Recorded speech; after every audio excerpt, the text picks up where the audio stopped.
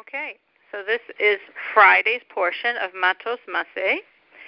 And in this portion, we basically focus on two things. One, the dividing of the land, and two, the cities for the Levium, which obviously flows from dividing the land. So the Eibishter says to Moshe that these are the people who are going to inherit the land for you, Elazar as the Kohen and Yoshua as the leader. And in the next pasuk, Yudches 18, one leader from each tribe, and then 19 through 29 is naming in each shevet, in each tribe, the leader, the Nasi, who's inheriting for you. So Rashi explains on Yud Zayin, what does this phrase mean? Asher yinchalu lachem, who shall inherit for you? So Rashi says something very unusual is happening here. The leader of each shevet was like the guardian for his shevet, and he received all the land in the place of all the people of his shevet, and then he had all the land, and he had to divide it out to each person appropriately according to the portion they were supposed to have. So the way this pasuk is written, Asher yinchalu lachem, means literally they shall inherit for you.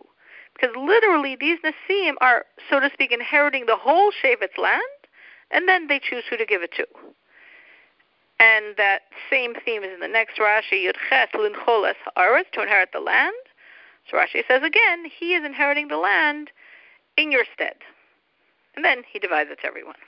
The last pasuk in this parak, concluding this idea, after we have the whole listing of the names of all the tribe leaders, the Nasiim, these are the ones that Hashem commanded to apportion the inheritance of Bnei Yisrael in the land of Canaan.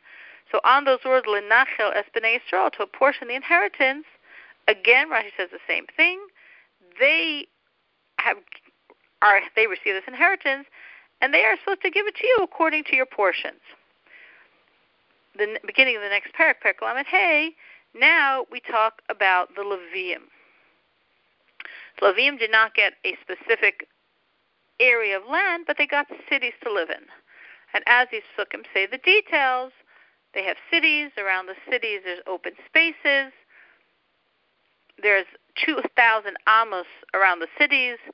1,000 amos is just like open parklands to beautify the city. And then the next, I'm sort of explaining what Rashi is going to say, but just to understand what these psukim are saying. And the next 1,000 amos all around is to plant and sow there. What cities do they have? So in Pasuk Vav we say they get in total 48 cities. They have 42 cities of their own, plus the cities of refuge, which originally was 6, and of course by Mashiach will be 9. These cities of refuge were also cities of the Levium. The Levium are supposed to live there and have a good influence on everybody that had to flee there.